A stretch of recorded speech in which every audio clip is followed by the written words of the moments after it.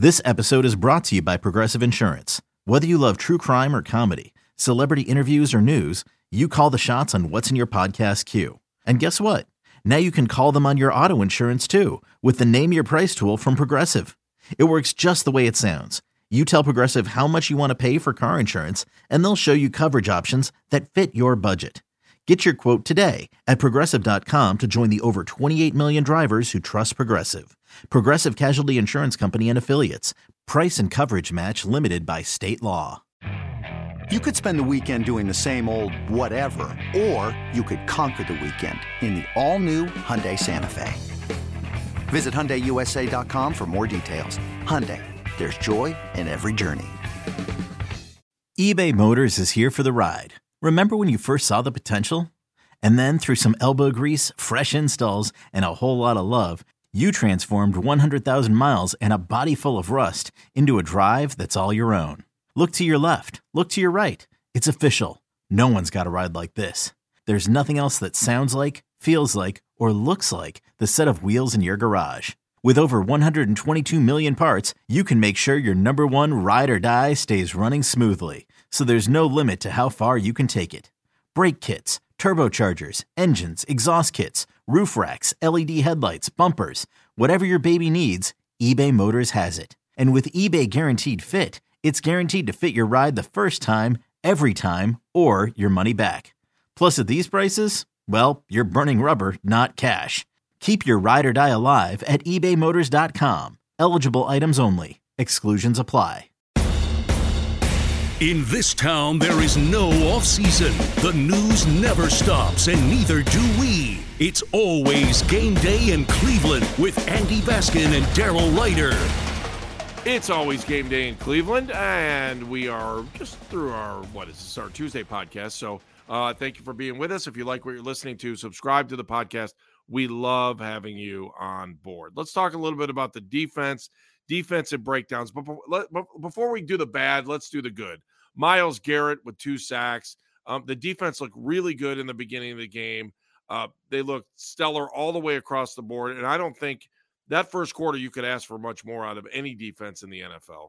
Yeah, they killed it. They really did. You had first play of the game, Jadeveon Clowney bats a pass.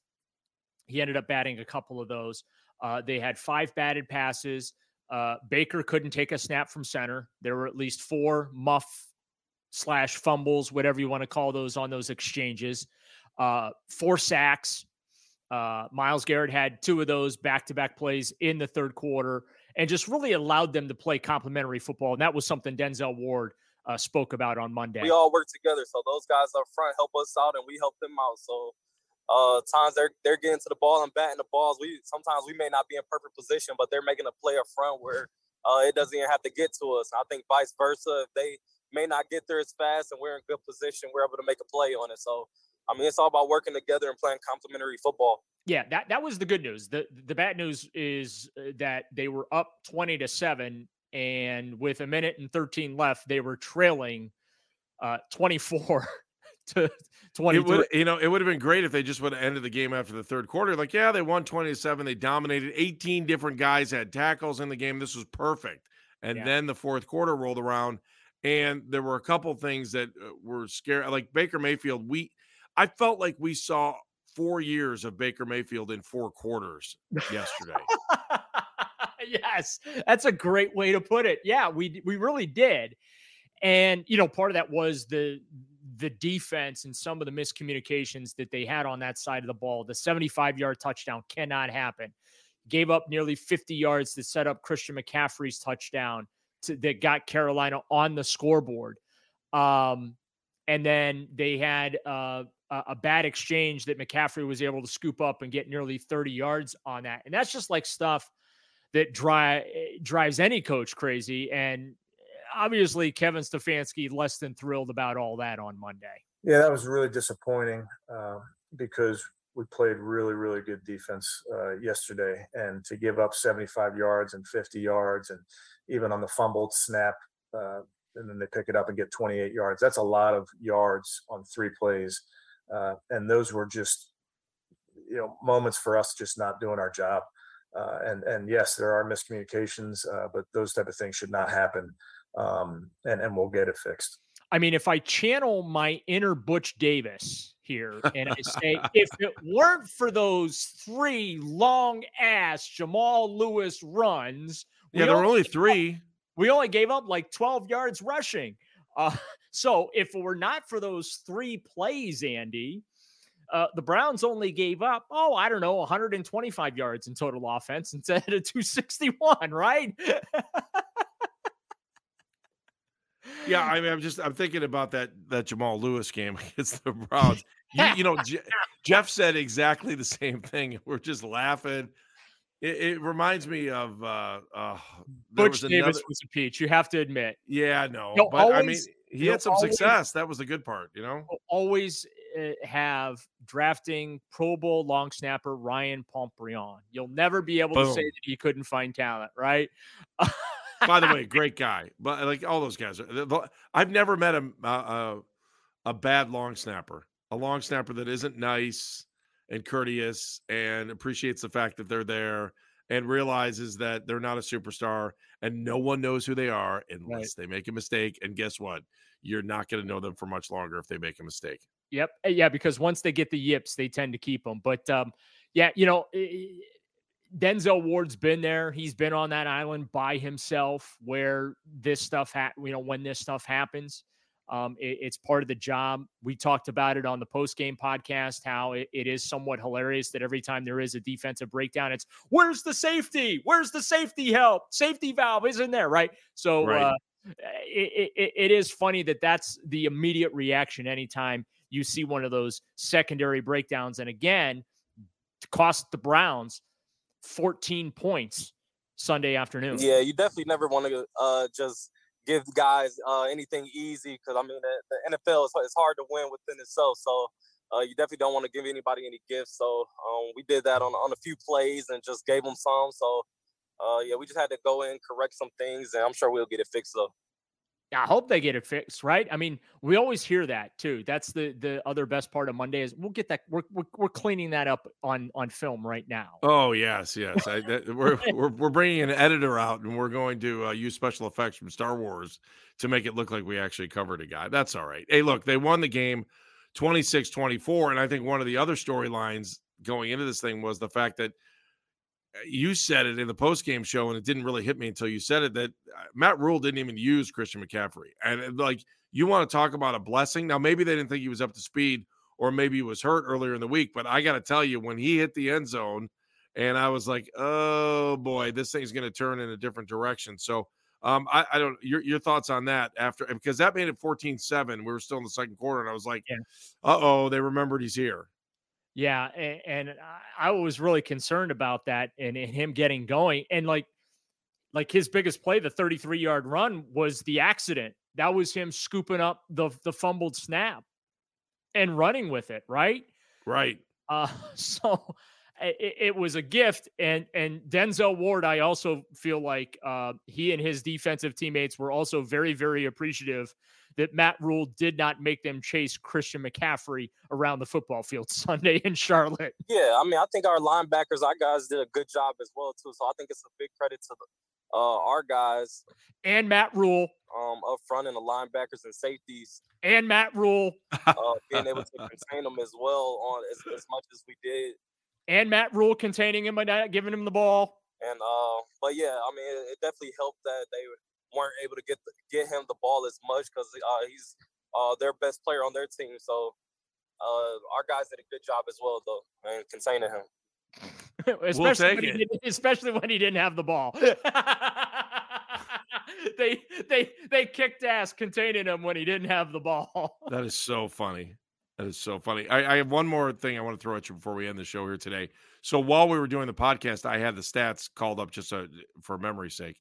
On ESPN's thing, and they do that win probability thing. Right. This is amazing. With 6:13 to go in the fourth, do you want to guess? 100% win, or no, 99% win probability for the Browns. 91.6 win probability for the Browns. And what then was the 75-yard touchdown? Wait, it was 90 again. Hang on. After the touchdown, it was a 60 set at one point. towards the end. It was 70. Hang on. 99. 62, 72.7%. 72.7%. How about that? That was with 120 to go. So there was that still a little margin of error that you had there. I don't know. It's still fun to talk about a win, and I'm just happy they won, and we can move forward and try to figure out some other things. Because, I mean, when you think about the entire offseason, and by the way, let me tell you my favorite part of today, okay? We really won't be talking much about Baker Mayfield moving forward after today. Agree? Need Baker to do the Browns a solid and beat the Bengals, Ravens, and Steelers. So that'll be it, right? We'll have the Baker Mayfield jerseys out for those games. But yeah, I mean, it's behind them. It's over with. I wanted to squeeze in a question to Kevin Stefanski about that. Like, just how happy are you that you're done answering Baker Mayfield questions? But I just kind of felt that I had some other things that people really, really care about that I needed to ask in front of that question, and I couldn't circle back to it. But I think that everybody is happy that it's over, that they can now focus not only on the Jets, but the remainder of this season. This thing is done. And, we're not going to be dwelling on the whole Baker Mayfield situation going forward. So all the attention now can go to the New York Jets, who, oh, by the way, have, like the Browns in week 1, they have not won a game in September since, I think, the Clinton administration. So it would behoove the Browns not to screw this up on Sunday, and they should go 2-0. And I know you have to go out and you got to play the game. And I realize Jacoby Brissett is the quarterback and he's coming off of less than $150 passing here, but this is a winnable game for the Browns. Like the schedule guides were very kind to the Browns. This is a very winnable game for them. So another important week to refocus and get ready for a Jets team that's coming off getting their wings clipped by the Baltimore Ravens in the opener. So Joe Flacco, remember him? Oh, I remember him well. Yeah, well, that's who we're going to get to see on Sunday. Lucky we'll see him. And when we come back on Thursday for our next podcast, we'll be talking all about the Jets and what the Browns have to do and what's happened between now and then. So we appreciate everybody listening. And again, if you like what you're listening to, just subscribe to the podcast. We'll be your friend, right, Daryl? We'll call you if you subscribe. No, we can't do that. It might take too much time. Our friendship can be bought. Yes. Oh, easily. Are you kidding? I mean, NIL, forget about that. How about just free cash? That sounds good to me too. Again, NFL sponsors, if you're listening, we will gladly include you and read your name in these weekly awards, because I'm anticipating that the Browns are going to be up for a lot of weekly awards. But the caveat is you have to sponsor our podcast. That's true. I got to tell you, I'd give out a player of the week for a pizza at this point. I'm so hungry. That's it. That's Game Day in Cleveland. Thank you for listening. For our amazing producer, Meredith Kane. Thank you, Meredith. And for our entire staff at Odyssey that does such a wonderful job making sure that you're able to listen to all of these podcasts. Thank you. By the way, we're coming up on our 50th podcast coming up here. Should hit in the next 2 weeks, just so you know that. I don't know. Do we get like we'll talk about that later. All right. That's on the next. It's Always Game Day in Cleveland. Thank you so much for listening.